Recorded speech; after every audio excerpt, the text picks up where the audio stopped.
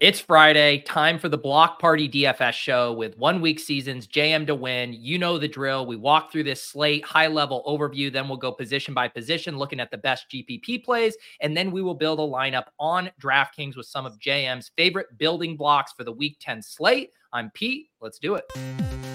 Peter's one of the greatest depositors I've ever seen. Trust the process. Let's go. I got auto match with Levitan. Bullshit. I just go the other way. In that 66, I win all the money. All the money. If I had 150 lineups, I'd win too. AP, 35 bullets in your head like KD. Bust it, bitch, go bust it. And I had 10 pints with me in Russia. Hey, everyone. All right, JM, we are back for Week 10. As always, how did your Week 9 go? It was CJ Stroud explosion week. I won't forget. Yeah, that. It was CJ Stroud explosion week, and for me, it was find a way to be profitable without CJ Stroud, which isn't an easy task, but I found a way to do it. So, kind of a funny week actually. I talked about this on Winner Circle. I'll spend a quick moment with this. I talked last week on Winner Circle about I've had a few times this year where somebody I respect, somebody who's really sharp, has presented a negative data point, and I'm listening to something on Friday or Saturday, and it's a negative data point on a player I really liked. And I've latched onto that negative data point and been like, oh, okay, I'm not going to play this guy. And one of the things I talked about in the Winner Circle podcast last week, where we talked DFS strategy, theory, training, and I said, negative data points are just a reason why this player might miss, but also positive data points are a reason why this player might hit. So don't get too married to negative data points. So I talked about that last week, encouraged Inner Circle members to keep that in mind. And then CJ Stroud was kind of bumping back and forth between 10% of my pool and 0% of my pool. And I started digging into the Texans scoring numbers, their red zone touchdown rate, the Bucs red zone touchdown rate. Bucs had the best red zone touchdown defense in the NFL. And I started being like, okay, both teams are going to move the ball, but probably neither team is going to score a touchdown because of these red zone touchdown rates. Latched onto that negative data point, ended up going 0% Stroud instead of 10%. But yeah, still ended up profitable. I had Noah Brown was my fourth highest dollar investment, nice. Wide receiver. CeeDee Lamb was on 77% of my rosters. Dak Prescott was on 35 to 40%. So I wasn't that far behind the field. Had a lot of Cole Kmet, had a lot of Jake Ferguson. So not quite the Dalton Schultz and CJ Stroud scores, but I was close enough that I was able to make up for it, have a somewhat nice weekend. What about you? I know you had a big weekend in the underdog streets. Yeah, I did have on DFS. I did have a CJ Stroud double stack with nice. That had Dalton Schultz in the lineup. So I had a pretty good day there, like top 100 in the SPY, not, the top 0.1% I needed. But yeah, really good day on Battle Royale. I had two teams that were both CJ Stroud, Tank Dell, Dalton Schultz double stacks in kind of various configurations around there. I was in line to win. I was in first place for a while, and then CeeDee Lamb eclipsed my AJ Brown. So didn't get the win, but hey, 2 in the top 10, definitely one of my best weeks of the season. And so can't complain about that. But one thing you said about the weighing negative data points versus positive, that really stuck with me, because I think for someone like you and a lot of the top players who have a very defined process, and you're confident in your process and you're good at blocking out the noise, that's a little easier. I think for a lot of times for people who maybe get most of their information by consuming content, you get this whiplash factor, and you're constantly having to calibrate those data points. And I think that's kind of something I took away, and something now that I've developed more of a process where it's easier to kind of block out some of that noise when you feel really confident in the data points that you value. And obviously you got to know, is the stuff you're valuing correct? But I just think there's a tendency sometimes, because we're all impressionable by default. You hear a smart person, right? Yeah. And you're like, well, now I want to be on that. And then you hear another one make a counter for you. You're like, wait, now I want to be on that. And I think it's just a good note for how impressionable and how much recency bias can kind of plague us as we're consuming all of this info. Yeah, I mean, I watched the documentary this summer about the Johnny Manziel situation, and there was the thing about how his parents didn't have oil money, and that was just a story they spun as to why he had all this money that he'd had from signing autographs. And I remember, you hear that one time from a reputable news source, and you're just like, oh, well, that sinks into your consciousness of this is the story behind this guy. And I started through that noticing all these other places where my opinions or thoughts on public figures were really defined by one thing I had heard. about them. And so you recognize that same sort of fault in our minds gets pulled in with DFS, where you hear this one negative thing about a player or a situation or a team, and you can lean so far into that it ends up taking you away from the opportunities to hit the upside. So yeah, and I don't know, for me, I've been a bubble builder for so long, and this year is really the first year that I've pulled in a lot of additional listening to podcasts, PFF shows and Chris Sims stuff and some other like quarterback guru people. And Lord Reeves has his show with Hilo every week on OWS. Show. And so kind of like consuming a lot more content from other places and recognizing that the value is pulling those pieces in as just a small portion of the pool and then balancing that off of what you already know. But yeah, that negative data point factor is certainly a strong one, where it's happened to me at least 2 times this year, where I got off of a player that I was going to be somewhat heavy on and got completely off them because of one negative data point that someone I respect mentioned. And so it was like, oh, okay, well, let me latch onto that. So yeah, we live and we learn. Last week kind of taught that lesson and then fell into that trap myself. But yeah, it was a good week for Battle Royale last week, because it was like things were really clumped up. And so you're able to say, well, if everything's clumped up, then who are kind of the people that no one's really paying a lot of attention to? This week is a little bit different in that it's not so much that things are clumped up, but it's like there's maybe 5 or 6 games that could actually end up being really interesting this week. And so sort of a similar setup where finding some games to build around. In fact, this week, my player grid is going to be extremely game centric in terms of how I'm approaching my builds, what I feel the edges are on this particular week. It reminds me of the week earlier in the year where I had 80% Kyron Williams, 80% Puka Nacua, 80% Tutu Atwell, and basically saying like, they're not all 3 of them are going to hit, but probably 2 of them will hit. And I will have those 2 on a roster together because of the way I'm mixing and matching things. So there are kind of some cheat code approaches this week in terms of layering in some floor and ceiling before you put in the piece around it. So yeah, really looking forward to this week. I think it's another good week for Battle Royale stuff, another good week for DFS play in terms of just finding an edge on the field.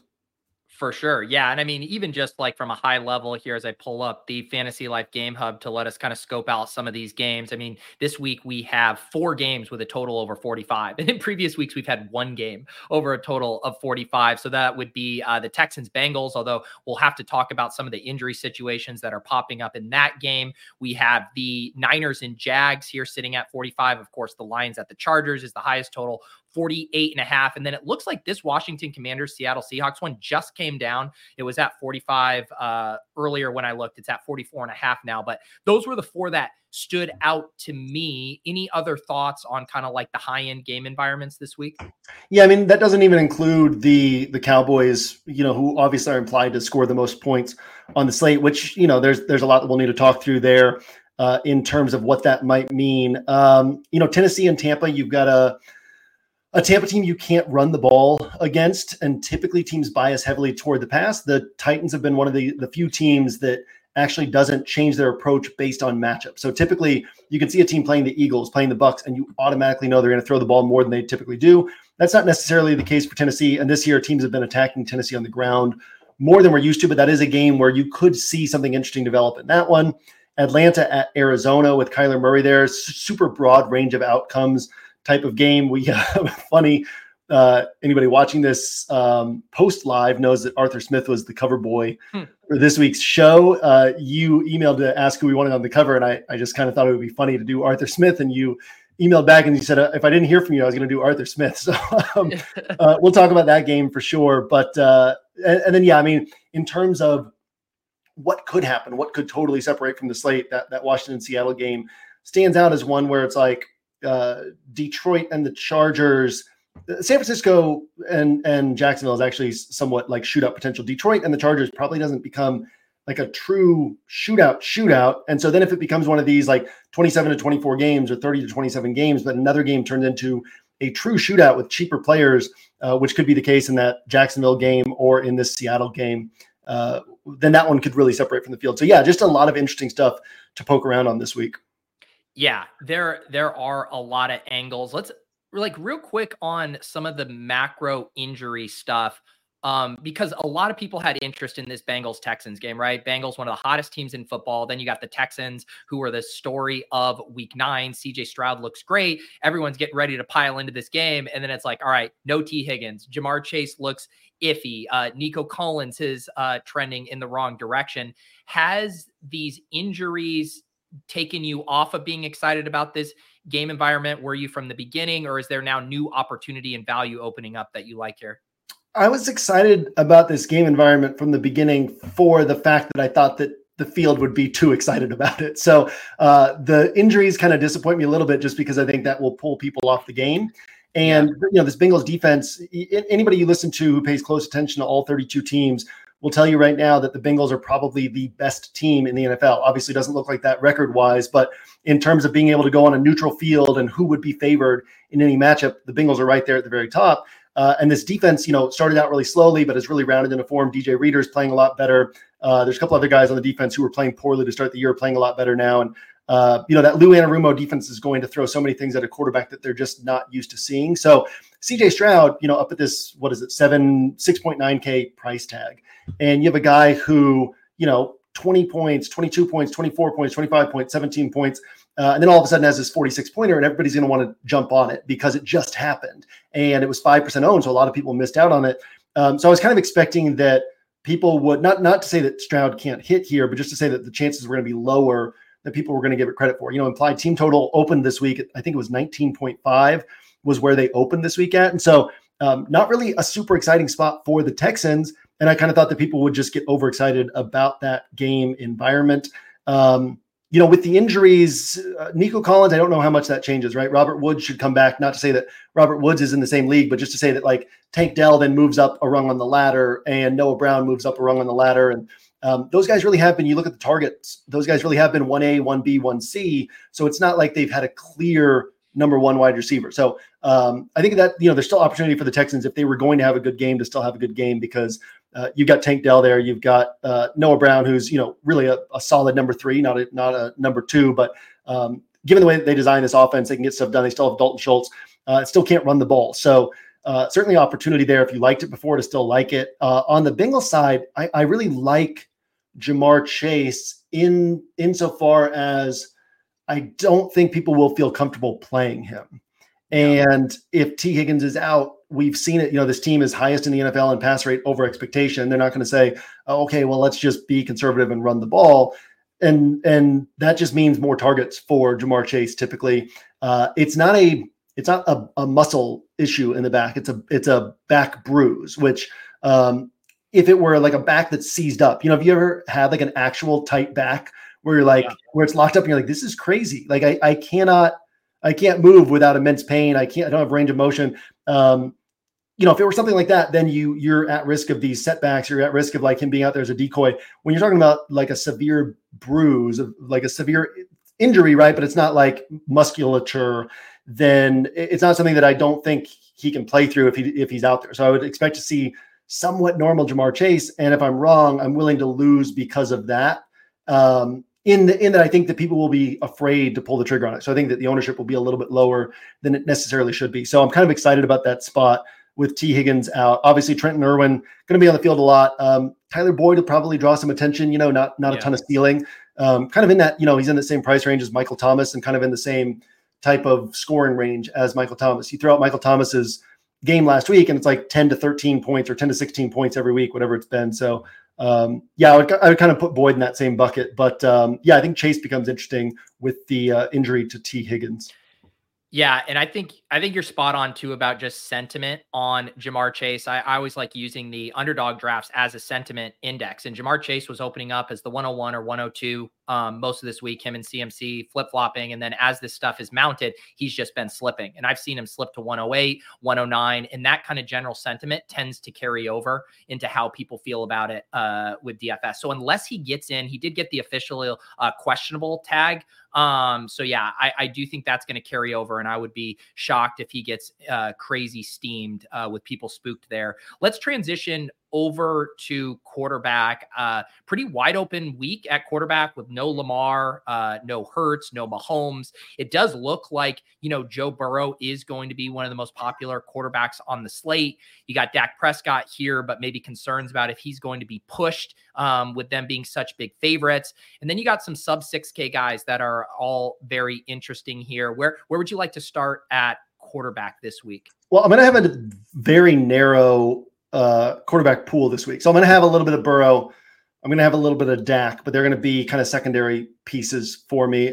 Burrow, it's just about, he has a 35-pointer last year, the 42-pointer last year. Everything else is kind of in his good games, his elite games are in this 27 to 30-point range. I believe it's since the start of last year, he's gone for 27-plus points 7 times.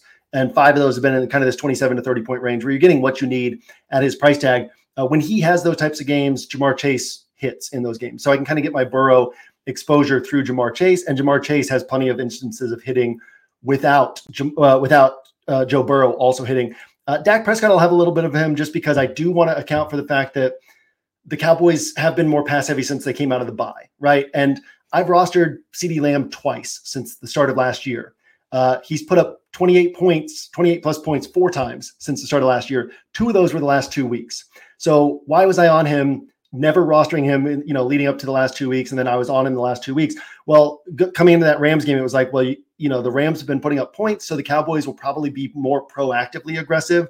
They, recognize that they need to emphasize CeeDee Lamb a little bit more with Michael Gallup out targeting him the last game before the bye. So I felt confident enough to take some shots on CeeDee Lamb, and then you're playing the Eagles, where you have to score points and you can't run the ball, and you're going to say, well, hey, let's just keep focusing on CeeDee Lamb. So.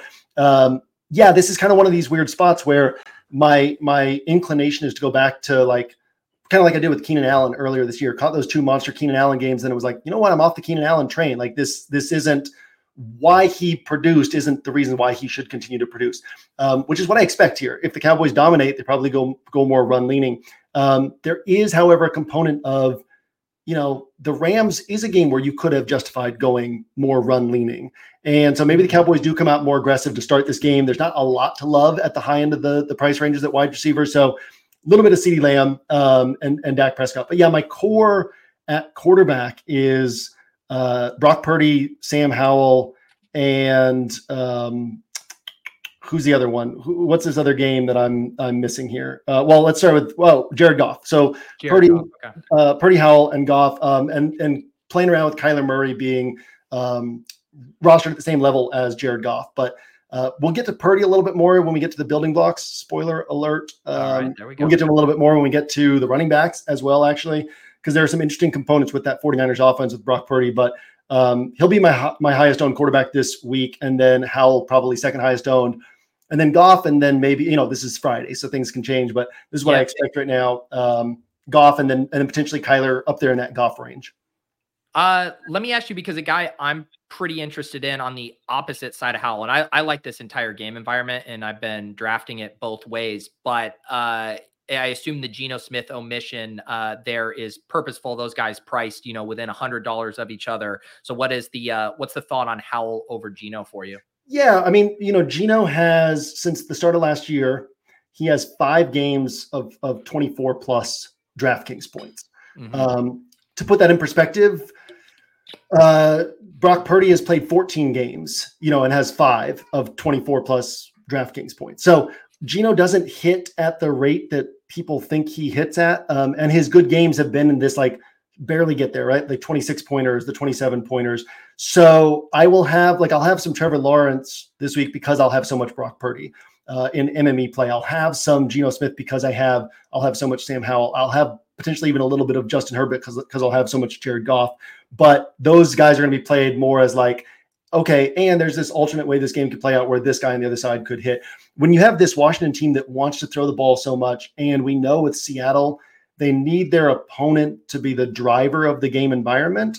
So to me, because Seattle is the more reactionary team, and because Seattle can run the ball against Washington, teams do run the ball against Washington. Teams don't bias toward the air. Even though Washington's so bad against the pass, teams don't bias their attacks toward the air against Washington. Seattle, we know, doesn't bias their attack toward the air. So it's this sort of setup where if Geno's having a big game, I'm comfortable saying that Howell probably has a bigger game. So I can get my Geno exposure through my heavy Howell exposure. And if Howell's having a bad game, then Geno's underwhelming as well, because there's almost no scenario in which a Seattle quarterback has a monster game without the opponent scoring points. So there could be the scenario where maybe Howell gets a bunch of yards and then the touchdowns flow through Brian Robinson, and Washington's putting up points. It's forcing Seattle to be aggressive, and Geno has a big game that way. But generally speaking, the Seattle quarterback's not going to have a big game under Pete Carroll unless the opposing team is putting up points. And given how much Washington passes, if the opposing team is putting up points, I'll put my money on Sam Howell there. Yeah. And I think that is a good thought. And that stuck with me, something you said about Seattle in general, right? Like if you are going to play that through the passing game, you're probably going to want a couple pieces on the Commanders, because it's probably going to be where this game just goes nutty and Pete's forced to unleash it here. It was just attractive to me in that, the Commanders secondary has been really bad. We haven't really seen it come together for the Seahawks. And then you look at their talent, though, at wide receiver. They're now going 3 deep, JSN leading them in receiving last week. It seems like this could be the spot. But yeah, I don't know how much of it is me wish casting it being the spot and how good it is. We'll save it a little bit for the running back, but it sounds like maybe you're leaning to playing Seattle through Kenneth Walker, or are you kind of off that in general? No, I mean, I'll have to bring back. The interesting thing about Seattle is, and I was looking at, Friday morning, I look at ownership projections for the first time, and looked like Geno was trending as one of the most popular quarterbacks, but DK Metcalf and Tyler Lockett weren't trending as being among the most popular wide receivers. I don't know what the thought process is for people there of how Geno puts up a tournament winner, and his wide receivers don't. But, since the start of last year, DK Metcalf, how many times he's topped 20.2 DraftKings points? Twice. 2 times since the start of last year, he's dropped. And, you're talking about paying almost $7,000 for a player who has topped 20.2 2 times and no games over 30.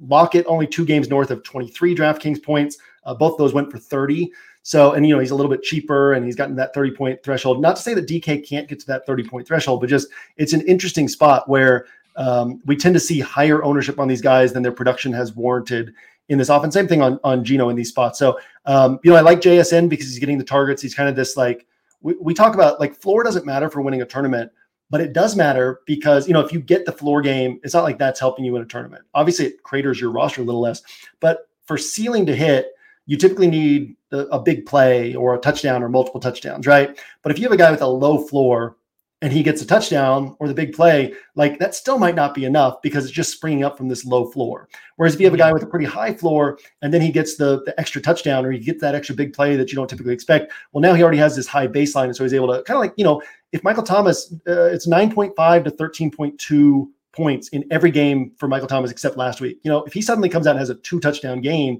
well, he has such a high floor of production that, or this like one busted play that goes for a big gain and a touchdown, like all of a sudden he's getting you 22, 25 points because that floor is so high. So I like JSN's usage recently, pre-touchdown PPR points per game across his last 4. He's averaging 9.5, which means he should be priced, around 4.7K, 4.8K. So I like JSN as kind of the piece in that game. And I'm sure I'll have some Lockett. I'm sure I'll have some DK Metcalf.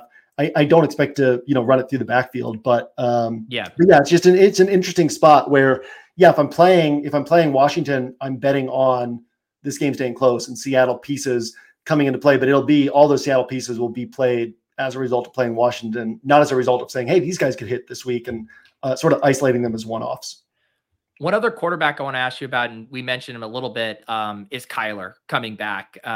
He's a really interesting decision point. He feels a little to me like last week with Deshaun Watson, where the news breaks just a little later in the week to where a lot of the content and a lot of people aren't, starting the week thinking like, all right, this guy's in play, which always adds a little bit of an ownership discount. But how are you thinking about Kyler's ceiling and just his overall spot here? Well, it's a totally new offense. It's a new offense for Kyler too. You would have to expect, typically ACL, not that a quarterback needs that knee range of motion quite as much as like a running back, but typically you see like 2 years before the ACL is really back to normal. Probably not seeing Kyler running a ton, probably seeing a little bit of rust. We see this when a quarterback has a year-long layoff. So we can create negative data points that say Kyler will probably underwhelm in this spot. At the same time, we're talking about a guy who really like looked pretty bad last year compared to how he had looked in the past. And he's still talking about Geno putting up 24 plus points only 5 times since the start of last year. Kyler did it 4 times in 10 games last year. And, actually it was 23.9 points for Kyler, but you basically that 24 plus point range. He did it 4 times in 10 games. Brock Purdy's done it 5 times in 14 games. Geno Smith, 5 times in 25 games. So yeah, when you look at what Kyler's capable of doing, very interesting. Hollywood Brown had 7 games with Kyler last year. I know trending toward being super popular, so I'm not pulling anything special in here, but 7 games with Kyler last year. He had double-digit DraftKings points in all 7 of them. He had 20 plus in 3 of those 7. He had 31 points in 1 of those. So it's just a spot where you introduce Kyler into this offense. You can't run against Atlanta, so I'm sure the Cardinals will still try to be balanced, but ultimately you end up having to throw the ball. And Hollywood Brown and Trey McBride and Michael Wilson, all very interesting this week. Kyler interesting as well. All right, before we move on to running back, do want to mention the good folks at OWS continue ratcheting up the discount as the weeks fly by here of the NFL season. You can now get up to 50% off of your 1-week season DFS and Inner Circle subs with the new code PETE50. PETE50 here will get you 50% off. That'll, of course, get you access to the scroll, one of my favorite pieces of content on the site. Get to see JM's player grid, all the different ways he is attacking this slate from both a building block perspective as well as his player pool for single entry and 3 max contests. Always something I like to reference, as well as the Sunday morning update. I always like getting your updated thoughts there as well. So check that out. PETE50 will get you 50% off over at 1-week season. JM, let's head to running back this week. We do have Christian McCaffrey on this slate. We have Austin Eckler on this slate. Kamara, who's cooled off a little bit. Barkley, Henry. Can we go back to Tony Pollard and Bijan Robinson for the 9th time and get burned again? All kinds of different ways to go here. Both the Lions backs here popping. So which direction do you want to steer us here at running back? Running back's interesting. I did a set of practice builds on Tuesday night and ended up with a pool of 3 running backs. Okay. Because you could narrow it down that small, but then you could also justify having a pretty broad pool because nothing really pops as like something that's going to go 4x its salary. It would not surprise me if 0 running backs this week go 4x their salary or higher. So then you could justify you see Big T do this a lot where it's like, well, DraftKings is PPR scoring. So let me take the cheapest running backs, right? Let me take Najee Harris and somebody else down here and then be able to fit in as many of these high priced wide receivers as I can. Although of course, as we already said, like the high priced wide receivers are somewhat thin this week as well, which we'll get to obviously here in a minute. But so yeah, running back, it's almost like you don't want to overspend for like a 3x score, but then at the same time, it's like, well, if 3x score is the best that anybody's getting at running back, or if nobody's getting a raw 25 point score, then that becomes pretty valuable. So yeah, running back, very interesting situation this week. So one of the things that I want to lean into every time this year that Christian McCaffrey has cracked 26 points, every time this year that he's cracked 26 points, he's done it 3 times. Every time that has happened, Purdy plus a pass catcher has also hit, which makes sense because Christian McCaffrey does not have the role that he had with the Panthers. He's not a 10 to 14 target guy in this offense. In fact, he's averaging, I'll have to scroll too far down in my notes to find it, but it's like 17 point something carries per game and like 5.6 targets per game, or maybe even less than that. So it's not like he's seeing, like his workload lines up with pretty similarly to like Travis Etienne for one, but then it's not too far off of Bijan Robinson, who's getting a few fewer carries per game and kind of the same number of targets per game at a much cheaper price tag. So what you're betting on with CMC is like the 49ers offense having a really good game and McCaffrey being in position to score all these touchdowns. And when that happens, the 49ers passing attack is also doing really well. So it's an interesting spot where a lot of people isolate CMC, play him as a one-off, whereas I'm going to be looking at this and saying, let me take advantage of what it typically means when Christian McCaffrey hits. So Christian McCaffrey plus Ayuk, plus Purdy, obviously, but Christian McCaffrey plus Ayuk had a game where they kept you on a 188-point pace. Christian McCaffrey and Ayuk and Purdy had a game where they kept you on a 220-point pace. Christian McCaffrey and Kittle and Ayuk had a game where they kept you on a 193-point pace. So, I'm going to be kind of mixing and matching a lot of these Christian McCaffrey plus Purdy plus pass catcher types of setups with my Christian McCaffrey builds. Nice little edge I think that we can find there. Then down to the rest of the running back list for me, it's right now my list is 9 guys, and it's kind of the 9 guys you would probably expect.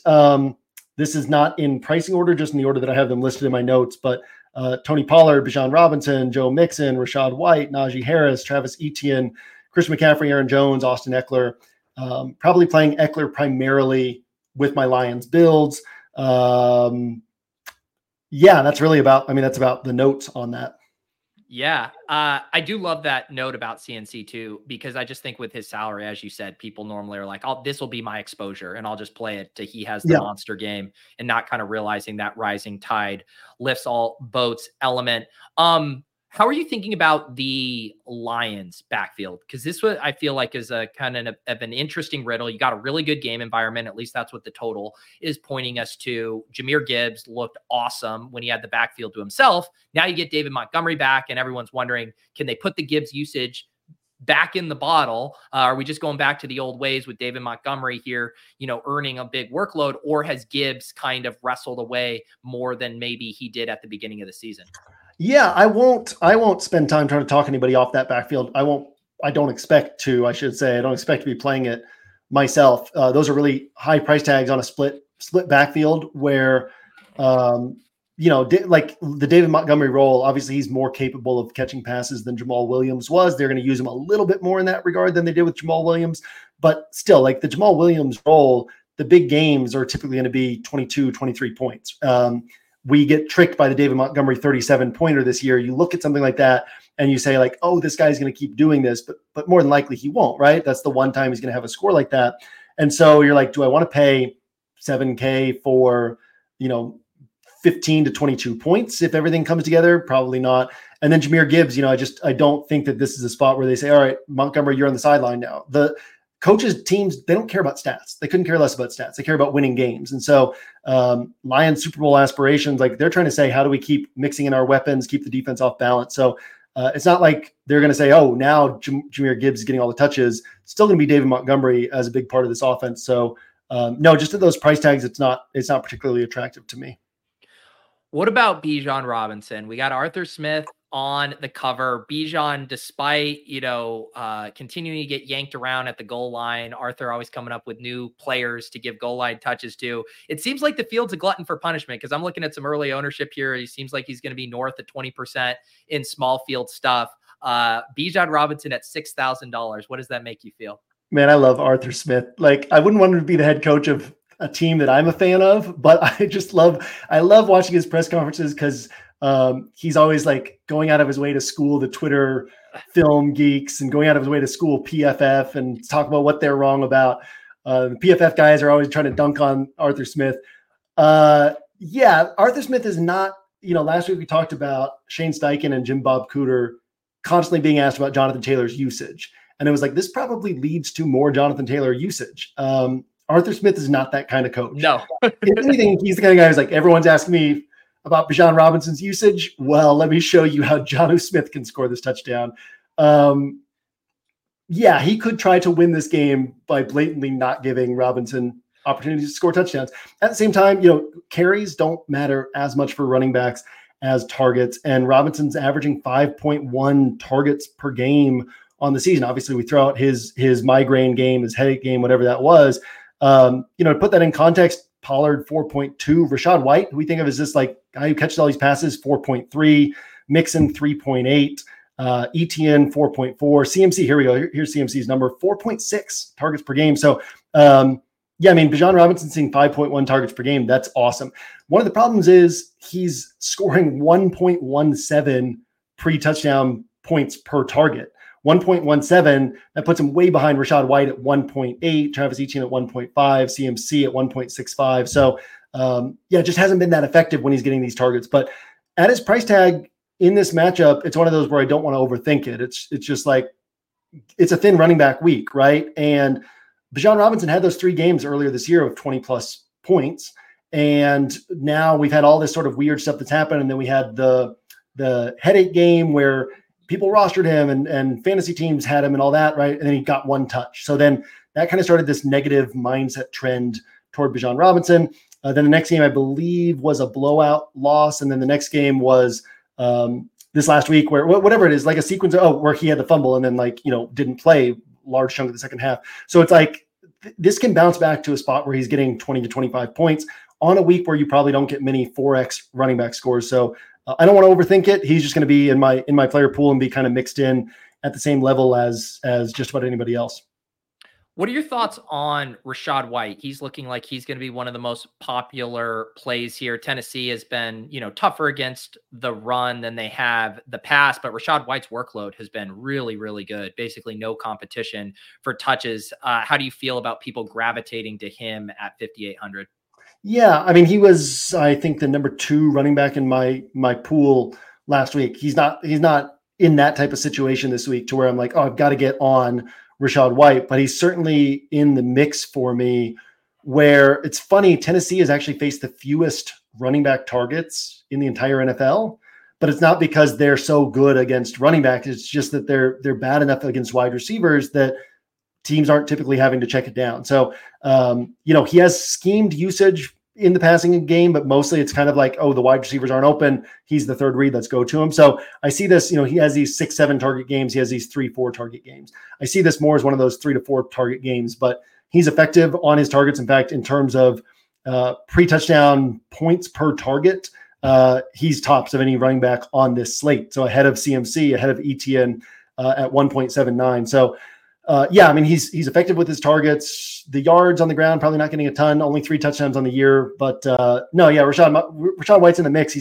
Nothing like stands out at running back this week. There's nothing where I'm going to illuminate something and say, hey, people have been missing this and this guy's going to smash. It's more about we kind of have to pick and choose among these guys. So you could try to guess with a smaller pool, or you could say, well, let me play these guys more intelligently than the field is playing them, either based on how I'm playing them within a game environment or how I'm pairing them, or just what I'm doing in other spots and just taking shots at running back.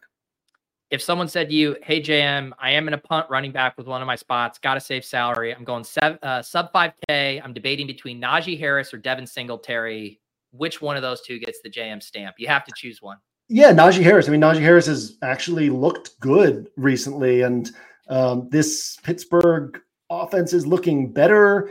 Green Bay's defense is not scary. So yeah, definitely Najee Harris of the two, but it's not like I'm going to go out of my way to talk people off Devin Singletary either. Honestly, Jaylen Warren is in the mix as well. Very explosive, and typically he's getting double-digit points, just not enough touches to he's kind of overperforming to get double-digit DraftKings points. And so it'd be really hard for him to crack like a 20-plus pointer, but kind of hard for Najee to do that too. So I don't mind kind of going a few different directions there, but Najee would be my guy. All right. Before we move on to wide receiver, just want to mention for those of you guys who are YouTube members, see a lot of you guys in the chat, like FF Doom, get you access to a few additional perks, 2 premium shows. You get DFS After Dark on Saturday nights, where I talk to people around the DFS industry, and then we build a lineup. This week, I got Tom from the Fantasy Sanctuary, does great work over on that YouTube channel. Excited to chop it up with him. He lives in London, JM. He's going to be getting up at like 4 a.m. I haven't even done the math. Having do this show. Biscuits. Yeah, exactly. So appreciate Tom. That'll be a fun show. And then you get the GPP cram on Sunday mornings at 10:45. That'll get all the updated thoughts with overnight news and kind of get you in the right frame of reference for building those lineups before lock. And then also we'll unlock the Hand Builders and Opto Bro Discord, which is a great place to come hang out, talk DFS. You just sync your YouTube membership and your Discord account. There's an FAQ on how to do that. And then we also cram for the showdowns in there as well. So I'll share some information from Run the Sims, some of the leverage plays, all of that good stuff. So you can get some fun action and sweats down on every slate.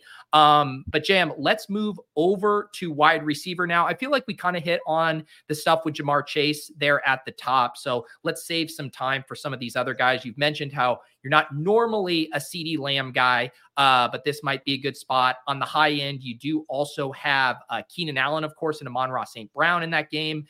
Maybe we save some Niners wide receivers talk for the building block, but where would you like to start the Week 10 wide receiver conversation? Yeah, I mean, I mentioned that the top of the wide receiver pool isn't that attractive. Pete, quiz, am I playing Keenan Allen this week? I am going to say this is not at 8,800. This does not feel like a JM on Keenan Allen. I will not have Keenan Allen this week.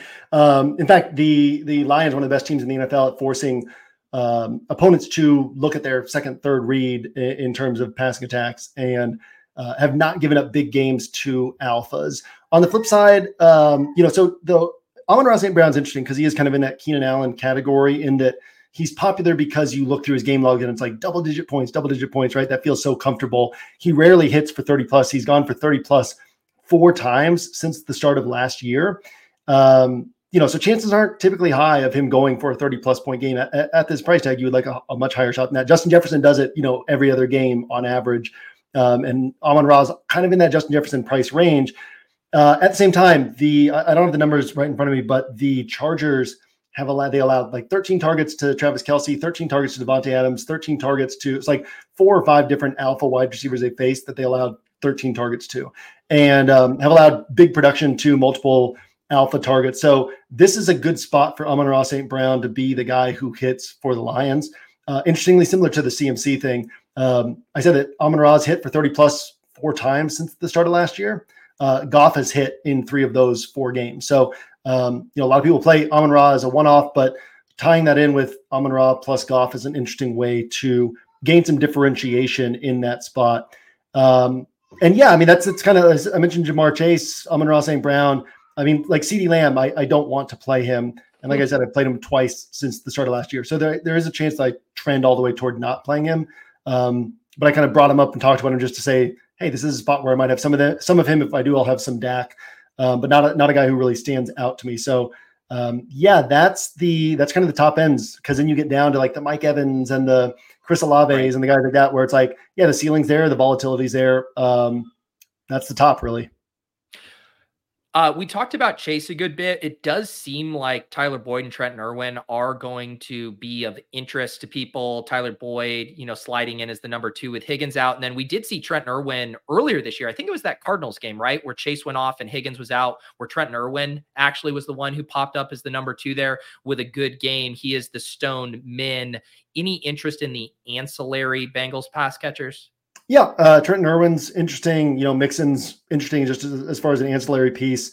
Boyd's interesting. I don't know that I'll necessarily go to Boyd myself, but Trenton Irwin will be on my list, and I'm sure I'll have some exposure there. I don't typically overthink these really cheap guys. It's like, is this guy cheap and does he have a big role? Then yes. I'll have as much Quentin Johnston as Trenton Irwin, and people will be on Trenton Irwin. They won't be on Quentin Johnston. It doesn't mean that one plays better than the other. It just means, to me, one play's not really better than the other. So you throw them both in. I get one of them at high ownership, one of them at low ownership. That all kind of works itself out from a strategy standpoint, just on its own. What about Deontay Johnson? The price seems right to me at 5,400. It seems like people are going to be on him. This does not seem like a fun game environment. How do you think about Deontay Johnson here? In terms of pre-touchdown PPR scoring through these last 3 games, he should be priced at like 7,200. But it's also 3 games, right? We have a much larger sample size from last year. His ADOT actually is, and I think it's like 11.2 this year. It was 10.5 last year. Pulling those off the top of my head, so I could have those slightly wrong. But like, there's not a big gap between his ADOT this year and last year, and so no, it does feel like something where we have a 3-game sample size, and everyone's like, "This is the new setup for Deontay Johnson," and then maybe it's not. But he's definitely on my list. It's there. I've got this whole list of kind of role secure, role certain fillers. In other words, like I've got all these game stacks this week, right? Where I'll have like a lot of things built around Howell and 2 pass catchers, maybe even 3 pass catchers, and Purdy plus a running back plus a pass catcher, and Jared Goff plus a pass catcher, or sometimes 2 pass catchers. So then who are a lot of those will have bringbacks as well. So then you kind of have 1 spot left, 2 spots left for other wide receivers. So what am I filling around these stacks? So I've got these role secure fillers. I'll leave it to the player grid for the whole list, but Deontay is certainly on that list of guys who have the role and they've got the floor. So then if something breaks right, they get the touchdown or the big play, then the ceiling can spring up from there. I'm not necessarily buying that this 3-game sample is, because also this is coincided with George Pickens, had -1 receiving yard last week. This is coincided with George Pickens kind of falling off a cliff. And we know George Pickens has a ton of talent, and there's going to be weeks where he's super involved and has a big game, and probably at the cost of Deontay Johnson being as involved. There's not that many targets to go around in this offense, but Pat Freiermuth out, so that certainly helps with the usage for Deontay Johnson, and the matchup isn't good, but isn't awful against Green Bay. So Deontay Johnson definitely interesting. He's one of those. I think people will like overthink it. It's like, is he a solid play? Yeah. Does he help you from any sort of strategy angle? No. Does he tie into anything else? No. Does he that's one of the things I like about Purdy is when Purdy hits, you've got this concentrated 49ers offense. So you're getting a lot of things right. A guy who just hits in isolation, it doesn't really matter that much unless he goes for like 28, 30 points, right? So can Deontay get to 21, 22? He can. Can he finish at like 11, 12, 13? He can. So I'm not overthinking it. It's like, he's a solid play. He's in the mix for me. By no means is he am I considering him just this super underpriced staple, but definitely a guy who stands out when you look at the numbers. Assuming Curtis Samuel is active, I think you could make a case for, 6 different wide receivers in that Seahawks Commanders game. Who are your favorites of the bunch on both sides there? On the Seahawks side, it would rank JSN, then Lockett, then Metcalf, primarily just because you don't typically have monster games from Seahawks wide receivers. So, price considered, that's the order in which I want to go. On the Commanders side, I don't think I have a lean or preference. We know that it's easier to attack Seattle over the middle of the field. And so from that standpoint, it's Curtis Samuel. And if Samuel's out, it's Jamison Crowder, who, nobody's going to play. But at the same time, Seattle really hasn't played anyone. They've given up big games when they played good offenses, and then they've played no one. And it's like, and then, Devin Witherspoon's great, and this pass rush is great. And it's like, they probably are. A lot of times when we say, this team hasn't played anyone, and then they go play someone, it's like, it still is what everybody thought they were. I don't think I want to just overrate the matchup on the perimeter and say, okay, I'm not playing McLaurin or I'm not playing Dotson. I think kind of all these guys are similarly in the mix. It won't surprise me if I have just basically the same ownership across the board on those guys. What about the Jags, unless they will factor into our building block thing, but they're another offense. They might get Zay Jones back. It sounds iffy, but even without him, Calvin Ridley, Christian Kirk, Evan Ingram, we can kind of lump him into this conversation. How do you feel about the Jags opposite your Purdy love? Yeah, said that today report was that Zay Jones is not going to play. So down to Kirk and Ridley again. Kirk is kind of in that role certain fillers type of category where you're like, man, this guy's going to get double-digit points basically every week, and then something hits. He has a 20-pointer, he has a 25-pointer this year. Something hits, and he has this really nice game. Calvin Ridley is in the other category, which is the low floor ceiling shots. I've got a handful of those guys that I don't want those guys necessarily played together, but playing one of them with the role certain fillers, or playing Ridley as part of a bring back. Evan Ingram, just a brutal matchup. The 49ers have been awesome against tight ends, but Evan Ingram also 0 touchdowns on the year. And I think he's averaging 11.5 DraftKings points per game. So that makes the math very easy for us in terms of pre-touchdown PPR points per game. He's averaging 11.5, which means he's significantly underpriced. And so I don't want to necessarily overrate the matchup. I'll have Ingram, but only as part of my 49ers builds. I'll have Kirk as bring back. I'll have Ridley as a bring back. I'll have Etienne as a bring back. We didn't talk much about Etienne, but there's actually some, just in terms of usage, he's kind of up in that Christian McCaffrey category, and in terms of effectiveness with his usage, up in that category. So all those guys are interesting. And then, Kirk, so I'll probably have some Kirk and Ridley away from 49ers game stacks as well. A couple other guys I want to touch on, just because both of those defenses have been a bit of pass funnels, but what are your thoughts on DeAndre Hopkins, Mike Evans? We can toss Chris Godwin in there. And you had mentioned a little bit about that game environment, but how do you feel about those pass catchers? Yeah, I like Hopkins a lot. I'll start there. Similar to Deontay Johnson in that, the only edge is whatever raw points he gets. So he doesn't stand out in terms of any factors besides, hey, he can't have a big raw score, but he can have a big raw score. We know that teams pass against Tampa. We also know that Tennessee doesn't actually tilt their attack based on opponent setup. And so it's sort of a weird situation where I don't know that passing volume elevates for Tennessee the way it does for most teams in this matchup. They have shown over the years that it doesn't, but it could still end up happening. and Hopkins can hit for ceiling. So yeah, Hopkins in the mix. Who was the other guy you just said?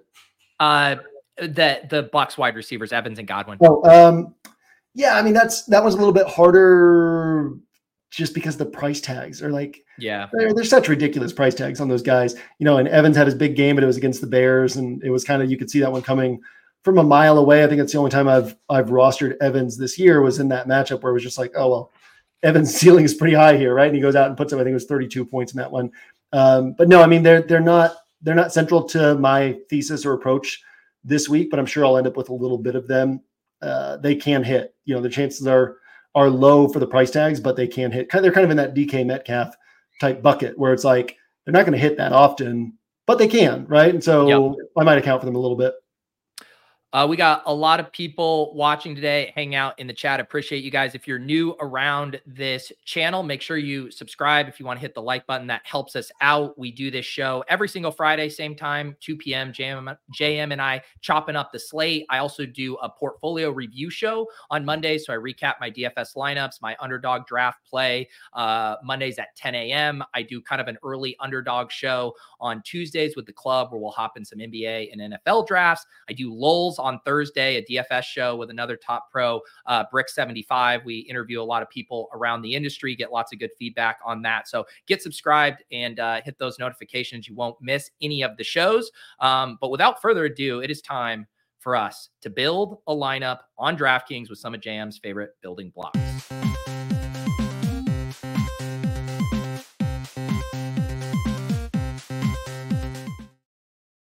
All right. As always, we do have the rake free contest at DraftKings this week. It is a single entry tournament. Jam, we are keeping the chill times rolling with 420 entries here. Looks like we're at 311 right now, so a little more than 100 to go. This has generally been filling up by Saturday afternoon, so make sure you get registered. The way to get this link, it is exclusively posted in the Deposit Kingdom Discord in the announcements channel. I don't post it anywhere else. There's a link down in the show notes if you want to join the Deposit Kingdom Discord, and then you can click the link there. And I always review, except one time I forgot. The Achievers. I forgot to review your lineup. But generally, I review the winning lineup on the portfolio review show on Monday. JM, you teased a Brock Purdy building block. I assume that's where we're going, unless you're pulling an Arthur Smithian audible on me at the last second. What are we doing? I wish I thought of that. And then we just roll out. If I didn't care about the show, that's what I would do. We'd roll out something totally different. Draft this guy number 8 overall, and then just not use him. We'll throw Brock Purdy in there. Let's go with. I mean, there's a lot of different ways. So I'm gonna again. It's Friday, but as of right now, half of my builds this week could be Brock Purdy, and it'll be a mix of Brock Purdy with CMC and Ayuk, CMC and Debo, CMC and Kittle, Ayuk solo, Debo solo, Kittle solo. But on this one, I want to do the CMC one because it'll be fun to kind of see what a build looks like here. CMC, and let's go CMC and Ayuk and kind of squeeze this salary down and see what we can do with the rest of this roster from here. Again, this pairing 2 different times this year has kept you on basically a 200+ point pace. So, and again, like CMC isn't going to keep you on a 4x pace. He's not going to score 36, 37 points, but on this week where we might not see many, if any, of the cheap running backs going for 20+ points, if he goes for 26, 28, 29 points, that ends up being really valuable this week just from raw points. And if he does that, probably Purdy plus a pass catcher is hitting as well. So that's the way I want to start this one out.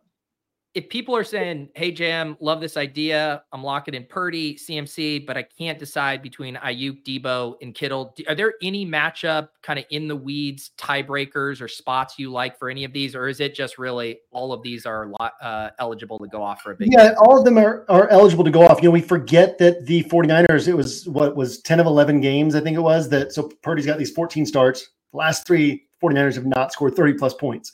But before that, 10 out of 11 games, they had scored 30+ points. And interestingly, the Jags, this is the one, negative data point here, right? The Jags defense is really good. They're top 5 in defensive DVOA, top 5 in DVOA against the pass, against the run, top 5 in EPA per play allowed. But also we saw this Houston offense, with these same type of Shanahan concepts. Go in there and put up 37 points in Jacksonville. And we've got the 49ers with an extra week to prepare this great 49ers offense. So I just want to look at it kind of like the Cowboys-Eagles game last week, where both teams are going to know they need to score points. It's like, yeah, both defenses are good, but both offenses are going to be aggressive throughout. So leaning into the opportunity for this to be a game where the 49ers score 30-plus points. And if they do, it could be Ayuk, it could be Debo. Kittle's obviously the least likely. Typically when he hits, it's because Debo or Ayuk is out, but could be Kittle as well. So I'll mix and match all of them, and probably mix and match Ayuk and Debo at the same level as one another.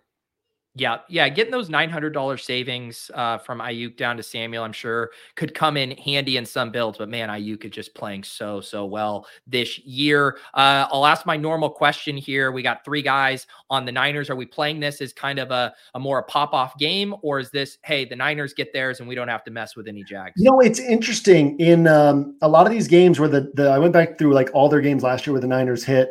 In a lot of these games, I think it was like only 40% of these like blow up games, or I guess it was all the games this year, 40%. So 2 out of these 5 games actually, like, was there any reason to play a bring back? So 3 out of these 5 games where Purdy plus a pass catcher, or Purdy plus CMC and a pass catcher is hit. Only 2 of those 5 games has there been a bring back viable. So you could certainly play this as 49ers smash, no need for a bring back. At the same time, you have a really good offense, concentrated offense. 49ers, have been giving up some yards and catches and touchdowns to wide receivers. So I'm fine playing it either way. I'm definitely going to go more than 40% bringbacks, but I'll leave some room with no bringbacks. But because of the setup, the matchup, all that, it's like this, when Goff hits, going back to the start of last year, only like 40% of the time has Amon-Ra St. Brown actually hit with Goff. But Amon-Ra St. Brown will be on more than 40% of my Goff rosters because the setup on this particular week elevates the chances of it being Amon-Ra St. Brown. So similar here, where it's like, the setup on this particular week elevates the chances of a bring back being viable. Let's go Christian Kirk on this one. We're doing enough different here that we don't need to take on the low floor on Calvin Ridley. I'll have plenty of Calvin Ridley bringbacks on these as well, but Christian Kirk on this one. And I know we're on DraftKings. I will mention Christian Kirk, one of the best scroll down plays in underdog battle royale drafts. He's basically getting drafted 0% of the time, and it should be much higher than that. So definitely on board with Christian Kirk this week. What's the next direction we go now that we got a little game stack built out here? Yeah, I mean, obviously we're going to need to save salary somewhere. It's interesting to see, like, do we have the opportunity to not save salary at defense? Because obviously the Cowboys defense stands out this week against Tommy DeVito. So rather than going defense next and just seeing what we can do from there, let's swing over to tight end, where we might be able to save some salary and find a tight end that we might feel comfortable pulling the trigger on. On this particular roster, I'm comfortable going with the chalk and going with Trey McBride. Probably going to see a good 6, 7, 8 targets in this spot. Yeah. If I'm going cheaper than that, Chigo Okonkwo is the one guy who kind of stands out a little bit. But let's go ahead and throw Trey McBride in on this one, make people happy. Yeah, talk a little. We sometimes gloss over tight end. Partly that's because tight ends make us gloss over them. But Trey McBride had that massive game a couple weeks ago, then had a Clayton Tune game, which I feel like we can kind of write off, still had 5 targets, and now gets Kyler Murray. Can you refresh my memory? Has Kyler historically liked to throw to the tight end? Like, how do you feel about this with all these kind of new variables introduced? I mean, there's so much we don't know because we've only seen Kyler in that Cliff Kingsbury offense. But yeah, I mean, Zach Ertz was last year. Zach Ertz was the same guy he was the first half of this year, where all the sharps are saying, don't play Zach Ertz. He doesn't have any ceiling. And yet everyone was playing him every week because he would see so many targets. And it's like, well, if you see that many targets, eventually you're going to trip into a touchdown or a bigger play or whatever it might be. So I mean, I would expect, especially somewhat limited weaponry on this team. There's no real, seeing Rondale Moore popping in ownership projections as if Kyler Murray is suddenly going to unlock Rondale Moore, where his role doesn't justify him being unlocked, right? It's Michael Wilson, it's Hollywood Brown, and it's the tight end, right? That's kind of the core right there. Obviously, James Conner will get some passes and they'll get some scheme touches to Rondale Moore. But I think this is the type of spot where we could easily see anywhere from 5 to 9 targets for Trey McBride. And given how unique I think the starting point will be on this roster, I don't mind just taking the chalk there and not overthinking things at the tight end spot. Do we want to go to defense now to kind of see what salary we're left with? It seems like people are going to be paying up for the Cowboys at 4,400. Obviously, a very nice spot for them as, 18-point home favorites versus Tommy DeVito Giants squad. But outside of that, do you have some cheaper options you like? I mean, what's interesting is a lot of the other options I like are, the Ravens, where Deshaun Watson has looked better, and this not the Cowboys taking on Tommy DeVito, but the Ravens consistently get it done. But then they're priced so close to the Cowboys that it's like hard to pull the trigger on spending that. Same thing on the Steelers, playing against Jordan Love, who has been really generous to defenses, but they're only 600 less than the Cowboys. So if we go down and we say, hey, where do we save some salary? I do think that the Bengals, kind of flip through their game logs consistently. I think it's 2 games this year, 5 points. Everything else has been above that. Those have been their bad games. The 6-pointers, the 11-pointers, 16 points, 12 points. 12 points was against Seattle, 11 against the Rams, so that's not as impressive. 9 against San Francisco, at San Francisco. So this is one that we could certainly look at. And then the Chargers, who, nobody's going to be on the Chargers, but I think they're an interesting kind of sneaky defense play that we don't typically pick on the Lions, but crazy things can happen. They could end up having a nice game. But no, the Bengals is kind of the sharp defense below 3K that I see right now. And I also think it's sharp in that it does seem like there is going to be a ton of Bengals chalk, whether Jamar Chase, Joe Mixon, we mentioned some of the punt wide receivers. So if you play this game as like, hey, Bengals defense, takes care of things. If they get a defensive score and you could crater a ton of that chalk production there, that's always a nice leverage angle to consider as well. Leaves us with a little over 5,200 remaining for a running back, a wide receiver, and a flex. I feel like we didn't really dive into a ton of the running back plays you necessarily loved. Who's going to fill this RB2 slot for us? It's funny how quickly an hour can fill up, isn't it? I kind of am tempted to go Bijan Robinson because we've got Arthur Smith on the cover and he's a sharp play. I mean, why don't we throw Bijan Robinson in here? Another way to go is Tony Pollard, because Tony Pollard would be saying like, this is a way to bet on the Cowboys defense not having their big game. The Cowboys defense is putting up a 30-pointer, then this is one of those spots where the Cowboys stars are resting deeper into the game and not as many opportunities for touchdowns. So Tony Pollard would be the other way to go, but we kind of squeeze our salary pretty tight. And, then we don't play into our cover boy and Arthur Smith. But I guess salary is squeezed pretty tight regardless. So there's a couple ways we could go there, but I'm fine either way. All right, let's leave that open then, and we'll see which avenue we come back to. I would prefer to get up to Tony Pollard. I actually am pretty excited about Tony Pollard in this spot, whereas I still just am so spooked about Bijan, even though it is a pretty good matchup. What wide receiver would you like us to go to? Obviously, I think we're going to need to be relatively cheap. Do you got anything in like the 4 to 5K range? Yeah, why don't we actually go ahead and let's throw Pollard in there, because there is stuff that we can do around this. Michael Wilson is still, we don't know if he's going to be active or not, but Michael Wilson is very attractive this week if he ends up playing. So let's go ahead and throw Michael Wilson on here in terms of just his targets and his usage. He's averaging 8.6 pre-touchdown PPR points per game with, this quarterback carousel that they've had. Now he gets Kyler Murray. So already he should be priced more like 4,300 and he's down here at 3,500. Now gets Kyler. And that gives us 4,900, which I feel like there are